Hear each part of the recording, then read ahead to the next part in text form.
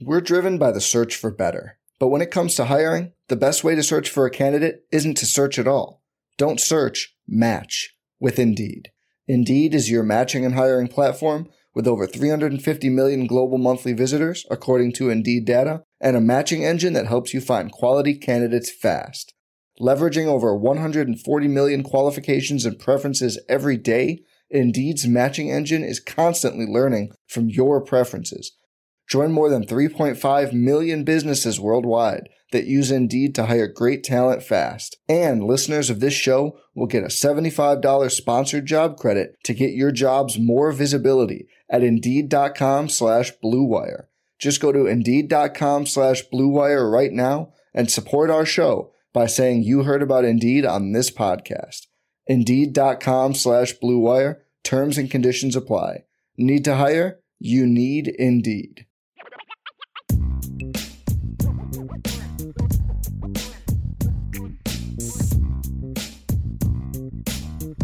Welcome to the show. How we doing tonight? IB Nation Sports Talk off and running. I'm Sean Stiers. Bobby Hensley is here tonight. Great to have you with us as always. How are you tonight, Bobby?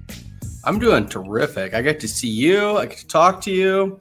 Like sometimes it's like once a week. Man, that feels like a long time between our visits. Well, you know, I don't know if we've had this. I don't think we've had this conversation on this show before, but you're the worst texter in the world, like responding to text. So like if you include texts as conversations, it's very hard to converse, you know, when the texts are going one-sided.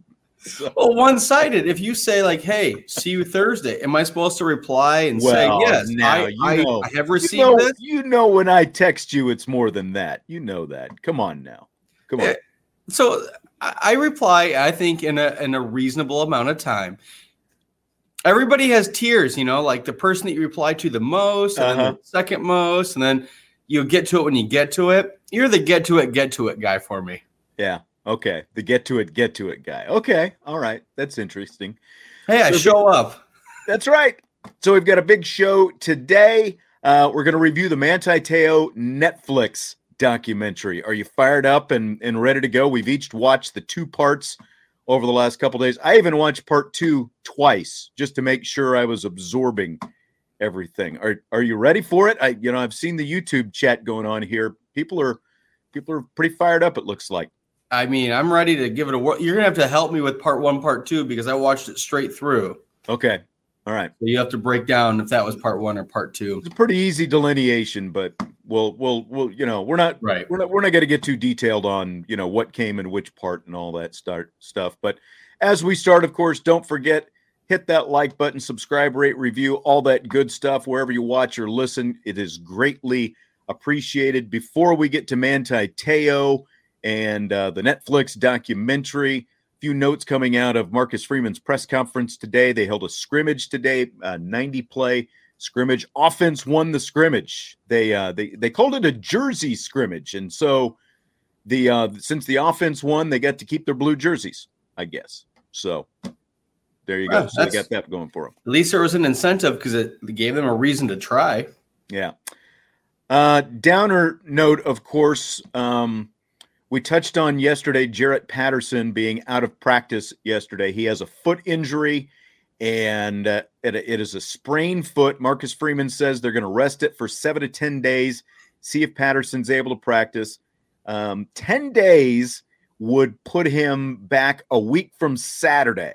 So, like, if he sits for a full 10 days, because he was out yesterday, the day before that, 10 days puts him a week from Saturday, which is exactly 1 week from the Ohio State game. Freeman says he is questionable for that game. So you've got your best offensive lineman, most experienced offensive lineman, definitely, with 34 starts over the last 3 years. He is potentially going to be out. So they've got Andrew Kristofic, Rocco Spindler splitting reps at guard. Of course, you've already got Avery Davis out. Like scale of 1 to 10, how concerning is this, Bobby, when you're just a little bit more than 2 weeks away from heading to the horseshoe?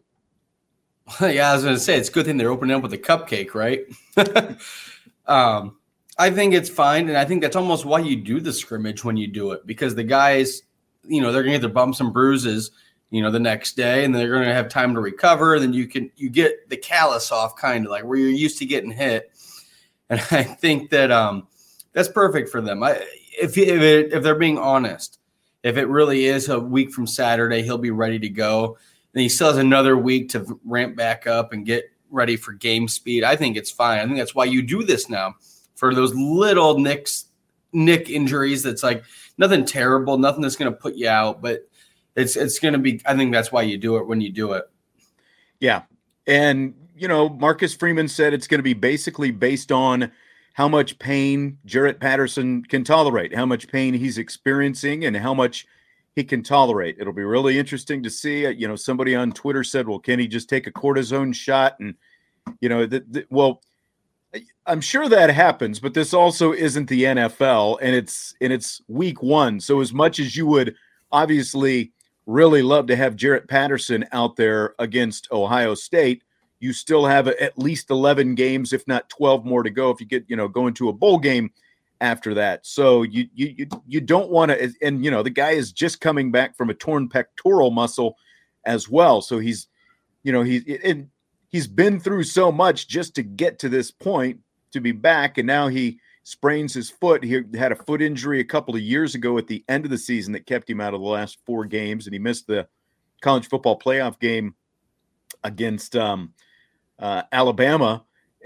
So now he's got another freaking foot injury, and it's like you just, as much as you'd like to have him out there, I don't think you want to be pushing him back too soon. I think Marcus Freeman's right. You kind of put it on him, and you make sure that whatever decision is made, that the guy who is involved, Jarrett Patterson, is completely comfortable with it.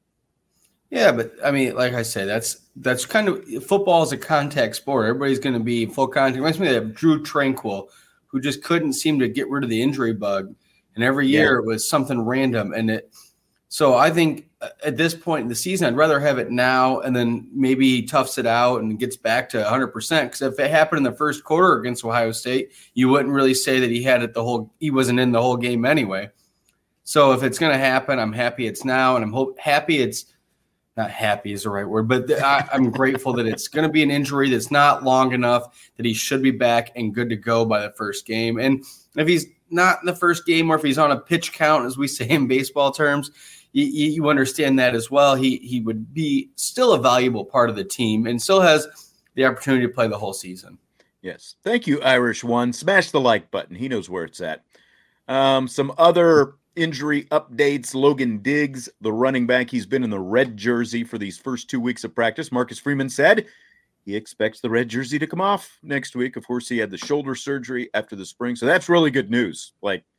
Get the red jersey off Logan Diggs, and he's going to be up and going and ready for that opener against Ohio State. You got a full stable of running backs ready to go. That's like kind of offsets this a little bit. It's pretty exciting to think about Logan Diggs continuing to gear up and be ready to go for that one. And you almost wonder if you're ever going to get an opportunity where one of those running backs can maybe run some routes and become like kind of a slot guy or something like that, because I think they will. Of the weaknesses that they've had from injury at the other position. So any skill guy you're getting, especially one that talented and that fast, I think it's a really good thing and really optimistic. Again, those injuries are tough, but if you can get other guys that can maybe fill out the roster, and then talent's talent. If you're fast, you're fast. If you can teach a guy to run the routes, then you might even force a guy that wasn't going to ever be a receiver or anything to become a great one. I'm looking at the positives and the optimistic side of this. You are. This is a new side of you. I don't. It's a side that we very rarely see. So I'm not sure who I'm looking at right now on the other side of that camera. You just bring out the positive in me, Sean. I guess so. Final note, wide receiver Jaden Thomas has a tight hamstring. He rode the bike yesterday. They're kind of easing him back in. It's a grade 1 kind of hamstring strain that he has. So again, that's something you obviously don't want to rush, getting back too soon from a hamstring. So they'll take their time. Fortunately, it's warm, so that kind of helps out with the old hammies and stuff like that too. Yeah, and again, plenty of time to stretch stuff out. I know we're getting hungry and happy about football being here, but in terms of a nagging injury, you still have a couple weeks. They don't have to play. They can take their time. They can work it out. It's just we're almost there. We're almost to football season. We're driven by the search for better. But when it comes to hiring, the best way to search for a candidate isn't to search at all. Don't search, match with Indeed. Indeed is your matching and hiring platform with over 350 million global monthly visitors, according to Indeed data, and a matching engine that helps you find quality candidates fast. Leveraging over 140 million qualifications and preferences every day, Indeed's matching engine is constantly learning from your preferences. Join more than 3.5 million businesses worldwide that use Indeed to hire great talent fast. And listeners of this show will get a $75 sponsored job credit to get your jobs more visibility at Indeed.com/Blue Wire. Just go to Indeed.com/Blue Wire right now and support our show by saying you heard about Indeed on this podcast. Indeed.com/Blue Wire. Terms and conditions apply. Need to hire? You need Indeed. Knock that fire down, 19. Copy, Captain. Let's move. ABC Thursdays. Firefighters, we're family. Station 19 is back for its final and hottest season yet. The subject has explosive chemicals. With fiery romances. You're the love of my life. And Andy is finally in charge. I'm going to be the best damn captain the station has ever seen. Station 19. All new Thursdays, 10/9 Central on ABC and stream on Hulu. All right, let's get going on this. Let's not waste any more time. Manti Te'o documentary. It hit Netflix this week. It's called Untold: The Girlfriend Who Didn't Exist. We're dealing with a lot of Notre Dame fans, predominant Notre Dame fans. So everyone's pretty much familiar with the story. But this documentary chronicles the whole relationship between Manti and the person he knew as Lene Kekua. Started on Twitter and then Facebook and grew into phone calls over the years. He was they obviously never met face to face. It was never a girl. It was always a young man named Renaya Tuiasosopo, who is a cousin of, like you recognize that last name, Tuiasosopo. He had some cousins and stuff like that who played in the NFL several years back. But so Manti and Renaya, they were both full participants in this documentary, as was Jack Swarbrick, as well as Tim Burke, who is the reporter who broke the story. He was interviewed, like you were just talking about, part 1, part 2. That was all in part 2 when they started talking to the Deadspin guys and all that. 2 parts. The first part basically goes from when they first connected through Manti's freshman, during Manti's freshman year at Notre Dame, goes up until Manti getting a phone call from this person he thought was a girl and thought was dead in early December, just before the Heisman Trophy ceremony, when Johnny Manziel ends up winning the Heisman. Episode 2 then kind of picks up there and just chronicles all the craziness, the Deadspin reporters, all this stuff. There were some spots maybe where they could have filled in the blanks a little bit more. I don't know if they could have got another full hour out of this thing, but it goes through the whole thing, the catfishing scam, the aftermath, Manti going on Katie Couric, Renaya going on Dr. Phil, and doing that whole thing and doing his/her voice and the whole thing. So I kind of laid it out, Bobby, just some kind of initial thoughts on this documentary. Again, 2-part, 2 hours. Yeah, Robbie Toma. Thanks, Derek. Yeah, Robbie Toma, Manti's bro from back on the islands. He was in it. They probably got the scholarship because he was his bro. Yeah, and some faces, that people here locally would recognize. Saw your boys, the late, great Jeff Jeffers and a young Angelo DiCarlo in a sideline shot. Yeah. There was a shot of Dean Hubbard in a local newscast. I'm trying to think. That was pretty much it, I think, as far as, local people that we saw. I thought we might see, maybe some more background of some different people and stuff like that. But so that's kind of where we are right now. I'll kind of let you share some of your thoughts first of all. Well, just the documentary. I mean, that's why we're doing this today. That's our topic. But there's so much to unpack there. We'll get through a lot of it. But I think one of the first thing that came off to me was that Jack Swarbrick sat down for those interviews. For the interview he did. I don't. And I think it was an important piece of it as well to, to kind of, again, kind of help fill in some of the background and what they knew and some of those kind of things. But like his vantage point of the story, like he's above it. It was a player at his place that got into the situation, but he could have big timed it and said, no, I'm not going to do an interview about this.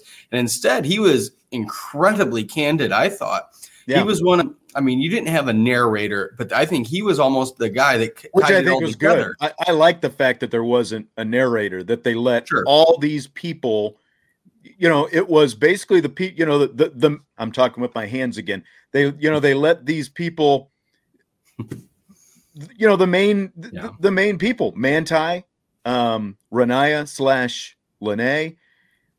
And then those were obviously the two main ones. The fact that they had those two telling firsthand their stories, and then Swarbrick helping fill in some blanks, Robbie Toma kind of giving some background from time to time as well. And then obviously the reporters. I mean, they had the most important people in this whole thing in there. Well, the series called Untold, I really enjoyed. They've had several stories on it. That wasn't their debut into the documentary business of sports. Some of the other stories they've told, what makes the story so good, and Netflix in general, when they do a documentary, they won't do it unless they get all the key players. And that's really interesting to me. Something about Jack Swarbrick wasn't what I expected. And then another takeaway I had, not to be too controversial, but it said at the beginning of the screenings, we didn't know, or the beginning of the interviews, that they were trans or became a woman after. So I'm wondering what the timeline was of all the interviews. That was the only that kept sticking out to me, because obviously the story's over and dead. It's in the past. But when did they interview everyone? And then when they interviewed Teo, was he first and then they knew what to ask other people? Well, I kind of wondered about that a little bit. Yeah, I mean, I think, some of that stuff kind of happens all the time, just like, with the Michael Jordan thing a couple of years ago. It's like they talked to this guy, and then you just like remember the iPad and all that stuff. Yeah. And, then they go back and they went back to him. Yeah. Apparently, now I was able to get some extra background information. And again, there are some blanks in the documentary. For example, from the time the email tip came into Deadspin to the time they broke the story, they didn't lay that out at all in the documentary. Like, if you were going to guess how long, in any guess that you would, and I'm not trying to put you on the spot, any guess that you would have, like how long that took them digging up all that information and going from getting the tip to publishing the story?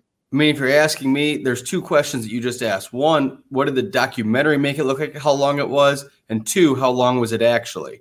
Right. And I don't know either answer, so I'm going to throw two answers at you. Okay. The documentary, I think, almost made it seem like it took them weeks, like maybe a week and a half, 2 weeks. Mm-hmm. And in my heart, I feel like it probably was only a day or two, if that. A little more than a day or two. It was 5 days. And that's because Tim Burke, again, the author of the Deadspin story, I listened to an interview with him this morning on the SI Sports Media podcast with Jimmy Traina. He went on there and they actually spent a lot more time like talking about his background and what he does than the actual documentary. But that was the biggest detail I was able to take out of that. It only took him 5 days, and really less than 5 days, to dig all this stuff up. But this guy, like you saw in the documentary, he literally sits in a room and he says he has miles, of coaxial and cable and all this stuff. And he's got multiple computers and satellite feeds in there. He does a lot of, he obviously knows how to access information that not everyone knows how to access. But he said he worked from like 5 p.m. to 3 a.m. that first day. And then the other guy, so like he's working on one thing. The other guy, I think his name was Jack Dickey or something like that, was working on the one that trying to figure out who the person in the photo was, the photo that they were using, supposedly Lene Kekua, and her name was Diane O'Meara, as Brandon points out. And, she was the girl in the picture. She went to high school with Rania. He knew her a little bit, but not really well. And so that's how that, whole thing started out. That's how she got to be the person in the photo. But it only took 5 days for them to research all that. But in general, I think that where Rania messed up, if you want to call it whatever, is that they've created all these profiles in this fictitious world, which we all know about. They tied themselves to it by adding themselves as a friend. If you were going to make all these profiles and you'd never wanted to get caught, it seems like you could just not connect yourself to it, have a different world to it. But I think that the overall vibe was a little bit off, because it's like, well, okay, why'd you add yourself as a friend on this fake profile? And why would you contact the person of the pictures you're using? There's too many crumbs being dropped that it's going to come back to you eventually. You know it's going to hit you. Yeah. So, like, I know a lot of people were really skeptical when this story came out in terms of Manti and his whether or not he was involved, and could somebody really be that naive and all those different kind of things. I mean, you got to remember, this was like, you're going all, like, when this started, you're going all the way back to 2009. When this is just getting started. And then, so like you're 2009, and then, the crescendo is 2012, 2013. But social media is really still in its infancy at that point.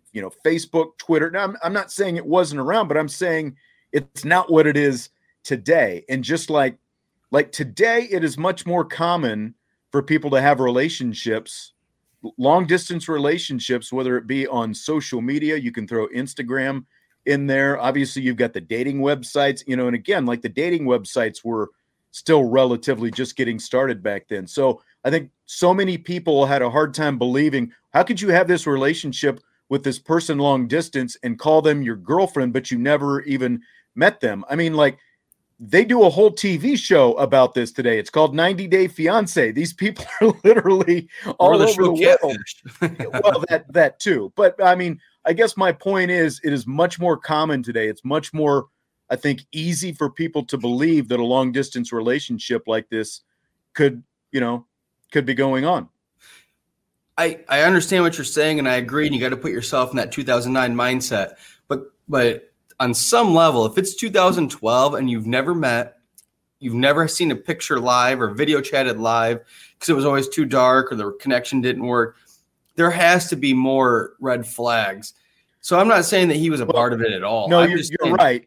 There's still a little bit of naiveness or a little bit of something. And that's what I was going to say. Like, I'm not going to, claim to know Manti Te'o personally, but I was in that media throng back then. And Manti Te'o was, like, especially publicly. Now, everyone is a little bit different behind closed doors than what they are out in public, especially when there's microphones and cameras in front of you. He was a very soft-spoken person. And, like, even they had Manti's parents as well. We forgot about that. It's like, Manti was like, the whole thing kind of, the relationship started because he thought this person that he was having, some kind of connection with online, to whatever degree, was having some kind of problems. And so it kind of snowballs from there. He shows some concern, some care, and that's where the connection really starts to build. He really was a very trusting, caring, and the key word, naive person. And I don't say that as a pejorative. He was a naive person. And, like, again, talking to his parents, you can see that. So, and then once the story blows up and becomes what it is already snowballed to a point where, if you're Manti, how are you going to get out of that? And again, I think they captured that pretty well in this documentary. Well, hold on, because you're right. You're absolutely right. But I think that part of it's the culture too, and like the family, the idea of family and connection. And I feel like every time, and they don't really touch on it, and I don't know how you actually could, but every time it was about to end or not continue, that the person on the other end they had cancer, or they got into a car wreck, and then eventually the death. But they kept stringing along Manti. So every time, there was always an excuse. Yeah, because you're right. Every time it was about to be done, then somehow they fished him back in. They catfished him right back in. And to me, at some point, it's like almost too. I mean, we're looking at it through the blinders, now that we know what happened. I guess when you're in the moment, but you can't tell me that. Well, they're down. Let's get off like whether he did, whether he didn't, all that. Let's stick to the documentary. a little bit here. So what's maybe the biggest thing you learned out of all this? I guess I didn't realize how long it had been going, and I didn't learn how close they were, like, throughout the beginning and then the whole time. That this person had catfished other people that Teo had reached out to. They showed that in the documentary, and he's like, "Hey, do you know who this is?" And they were like, "Yeah, I know who that is." And I didn't know any of that, so it makes sense that they would have catfished other people. But I learned that, and like I said, just having the people so close to it, you hear the Teo's parents and Swarbrick, and if Swarbrick maybe found out earlier than what they let on during the time as it was happening. I think that's what I learned the most. Yeah, what I mentioned, the fact that it took just 5 days, for these two reporters to dig all this information up, and the amount of information and detail they were able to get in the whole thing. And again, I get people are going to be skeptical of what, they did or didn't do, but that was part of it. The other part of this is that I kind of always thought that there were multiple people involved in this, not just Renaya. And again, Renaya is the person behind this. At that time, he was from the Los Angeles area, played high school football, was a quarterback in high school. And I think it was, as Stymie pointed out, a Polynesian, homesick, and, a Polynesian connection, which kind of helped build that relationship with Manti. So it was actually Renaya doing not just the voice of Lene, but there were other voices that were in there as well. And I mean, like, even on what was supposed to be Lene's Facebook account, Renaya was supposed to be her cousin, so like he gets tangled in to this whole thing, and they actually met and hugged each other. Renaya hugged Manti after the USC game outside the Coliseum in Los Angeles as the cousin, sort of a sympathy hug and all this stuff. And I think that's when really, this kind of takes me into the, the next biggest thing I learned. So Renaya now has transitioned from male to female. And to me, like I'll use the pronoun her because that's what she goes by now. It sort of explains her infatuation and, her strong infatuation with Manti and the lengths that she went to continue this ruse. I basically think she was in love with Manti, and that's what, led to the whole catfishing scam. Very confused person back then who has since transitioned. Sure. That's interesting too, because some of the stuff that they were talking about, and like one thing that I didn't realize, and I don't know if anybody would, because at the time we didn't know what was going on, was the junior year decision for Manti to come back to Notre Dame or go pro. And Manti leaned on this relationship that he thought he had with this Linnea that he didn't. Again, nobody knew that at the time. Yeah. And it almost seemed like the vibe I was getting was the parents were like, "Go pro. We can use that money. It'll help everything. We're ready." And the fact that Notre Dame fans should almost be appreciative of Linnea for Tuiasosopo for convincing Teo to come back, because that year was pretty magical. But I didn't realize that how much it wasn't just like he had a girlfriend that he talked to on the telephone. It was someone that he shared intimate details and made major decisions in life about. Was there a point when you were watching this documentary when maybe you were still skeptical or on the fence one way or the other, about how you felt about this whole saga, but then you saw this and it really changed your thinking after seeing or hearing it? No, not necessarily. It's still, I know it's a long time ago, but it's also still kind of recent at the same time, if that makes any sense. So to me, it was interesting to see all sides. And the way Teo, what I was appreciative is that Teo was raw with it. And he shared a lot of his life and shared a lot of his thoughts through the whole thing, during the whole breakdown of it, and then afterwards. So it almost made me feel, not that I wasn't sympathetic before, but it's like, wow, you really went through a whole lot.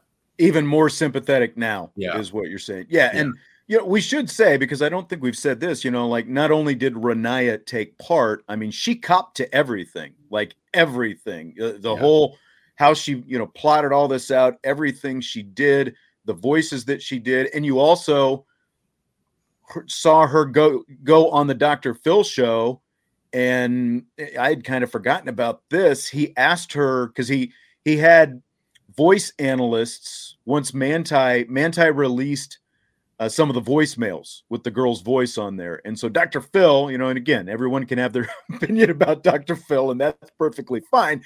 But it's just crazy that he ends up in the middle of this whole thing.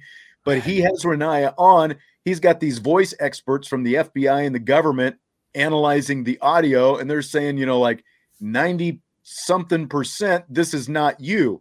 And so Renaya goes behind kind of this curtain and kind of has to sort of get into character, I guess, is the way they explained it. And then all of a sudden, here's the voice that we heard on the voicemails, and it was coming, from behind the wall. That was pretty jarring just to hear that. But I think the biggest thing for me, because I always believed Manti's side of the thing, because again, like we go back, we didn't even talk about this. Like when we found out about this, I remember I'm standing in my kitchen, I'm cooking dinner. All of a sudden, I think my boss, emails me the story, and it's like, what am I reading here? And the next thing you know, within 2 hours, I'm over at the Goog at Notre Dame, and Jack Swarbrick is doing a press conference, and he brings up the term catfish, which it's like I had no idea what he was talking about. And like they said, Manti's uncle told him at one point, I think you're being catfished. And Manti had never heard that term before. Had you ever heard the term catfish before any of that, Bobby? No, I hadn't. And I hadn't heard of the show on MTV that was obviously, I guess they'd already started filming. But I think the way that you described that Twitter, Instagram, Facebook aren't the same now as they were back then. Mm-hmm. Back then, they also weren't as they were a couple of years ago. So that I think this story just happened at just the right time as everything was in its infancy. And he became a poster child for it. And that's really why it exploded. It wasn't nobody had of any prominence has ever had that happen to them. Yeah. So, you look at through those glasses too, and like, how do you navigate out of it when you're the first person that's ever gone through it? And I think that the documentary did a great job of that. But no, I'd never heard of the term catfishing before. I think the thing though, like if you watch this and maybe you were skeptical of Manti's side of this and see if you agree with this or not, he gets that phone call in early December, and all of a sudden, it's like, it's me, Manti, it's Lena, whatever she said. And he's like, whoa, blown away. Yeah. First he thought someone was just screwing with him. And then, he basically ends up saying, if it's really you, then I want you to take a picture, and I want you to have today's date in the picture.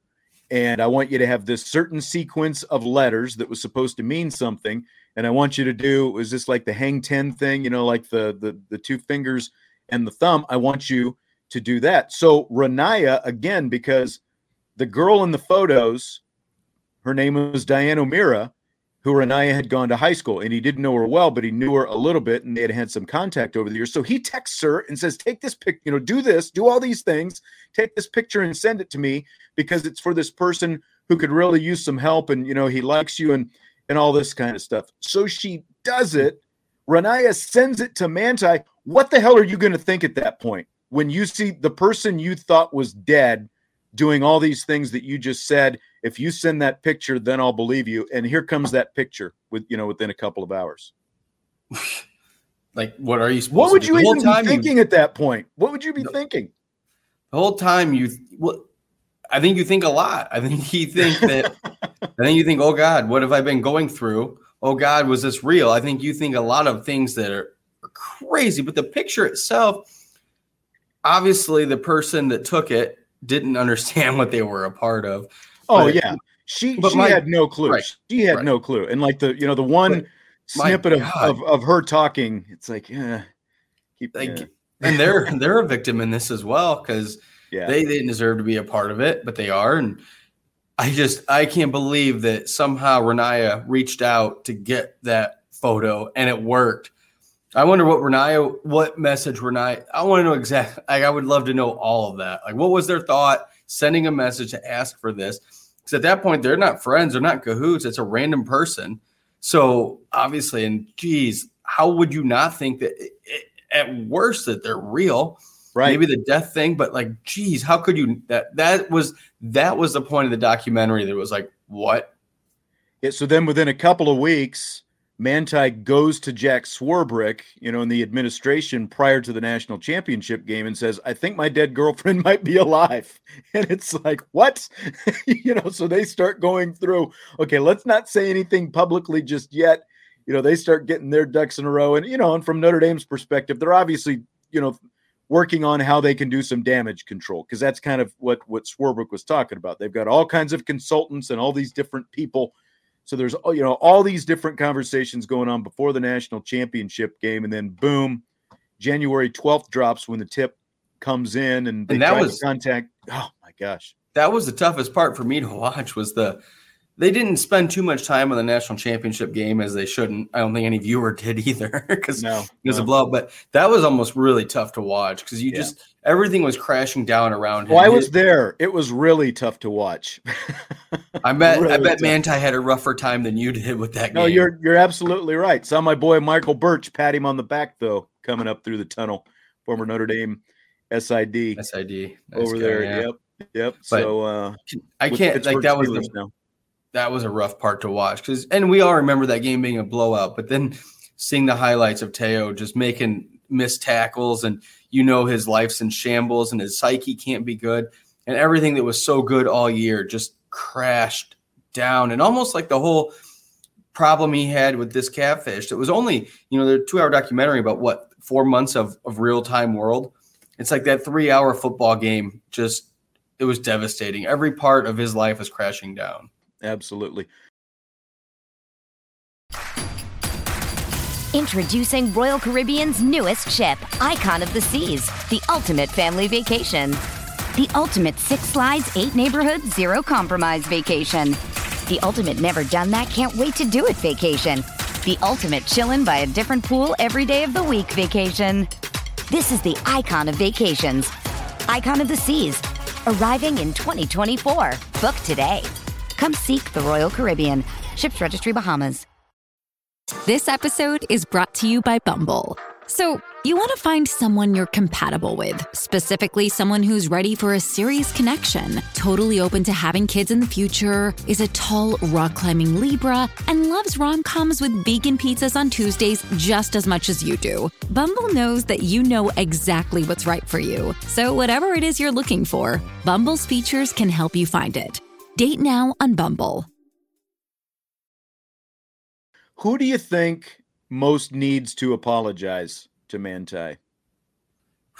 I mean, there's 2 obvious answers, I guess. I think a lot of people that were questioning him need to apologize, but obviously the apology needs to come from Renaya.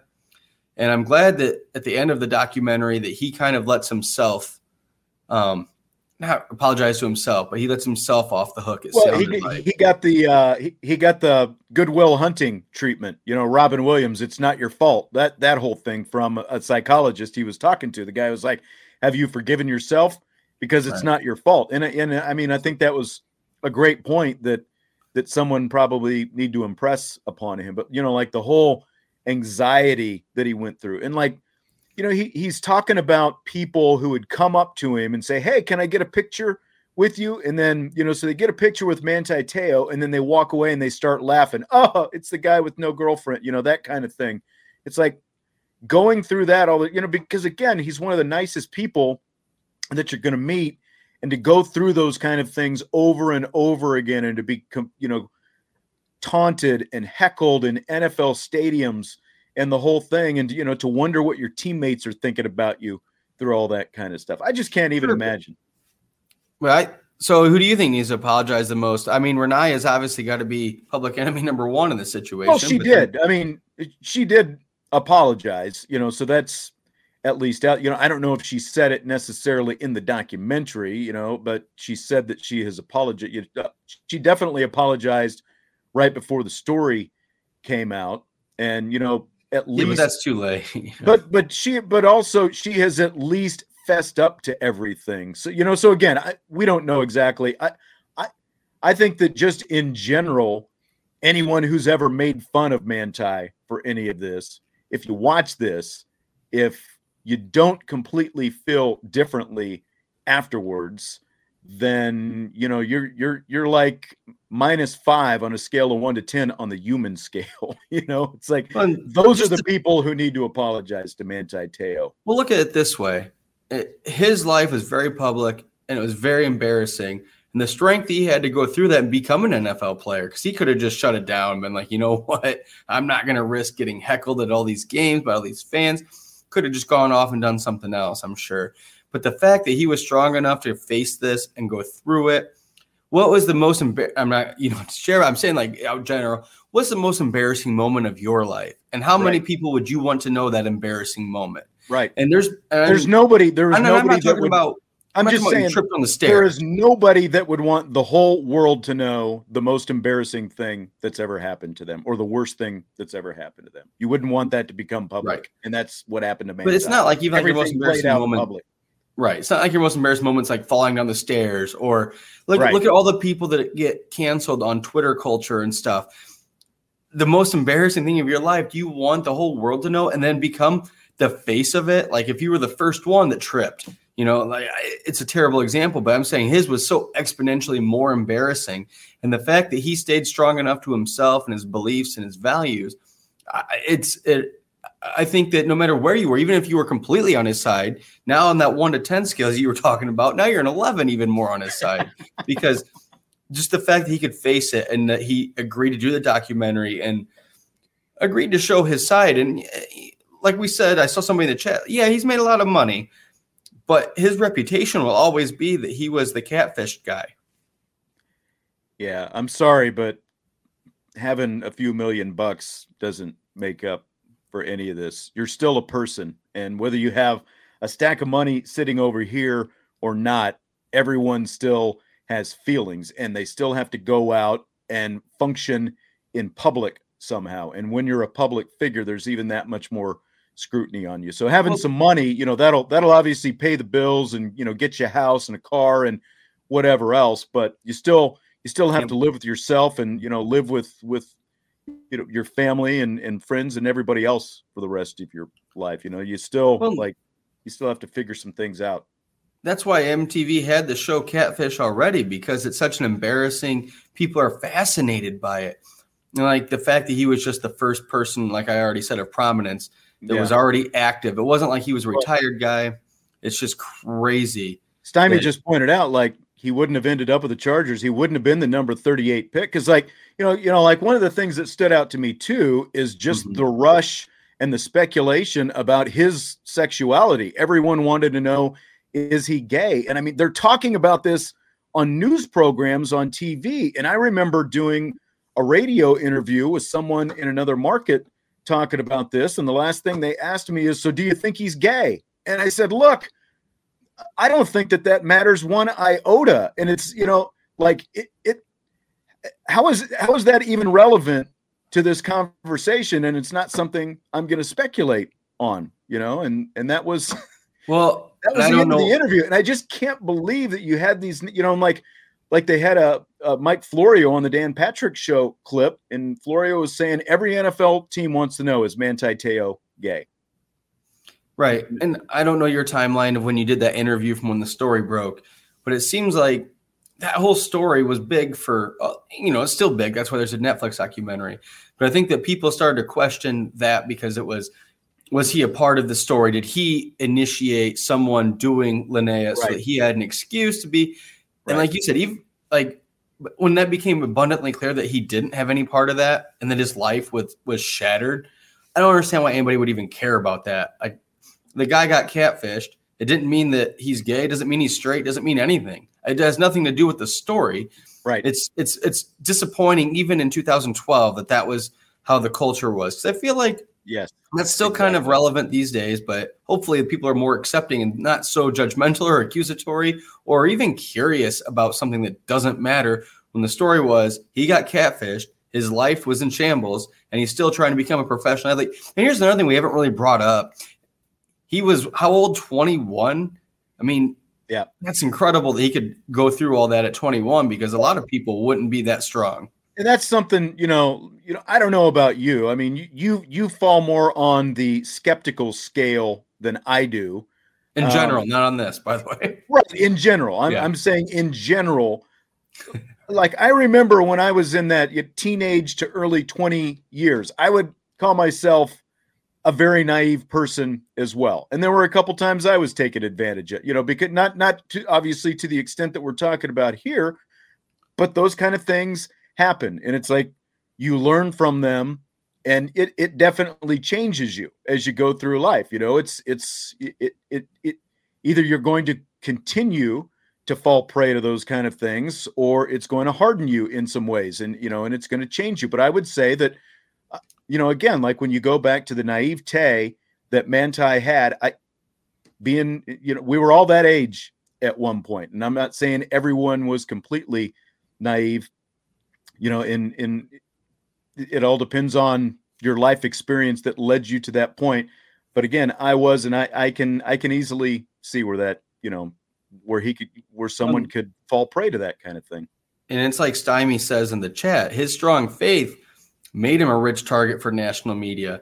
And that's kind of if he was just a normal player, if he was just an average guy, it wouldn't have been as important. But the fact that he was so rich in his faith, that he was such a strong human, a leader, and he was when he got to Notre Dame. They touched on it in the documentary how much of a leader he was his first year, before the first game even.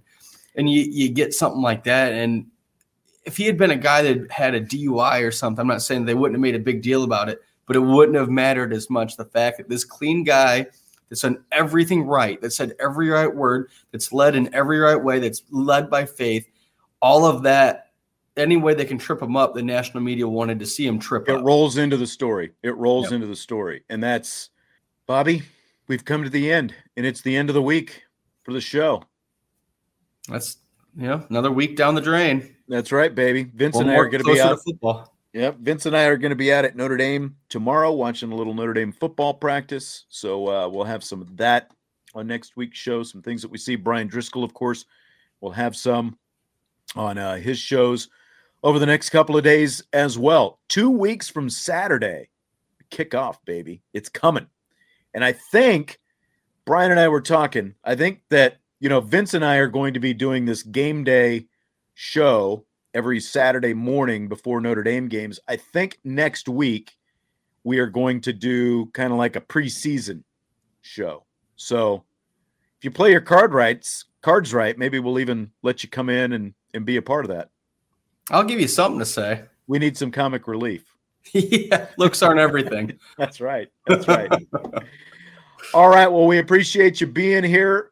Like, rate, subscribe, review, all that good stuff. Have a great weekend, and we will talk to you next Monday, Bobby. I will talk to you later. IB Nation Sports Talk.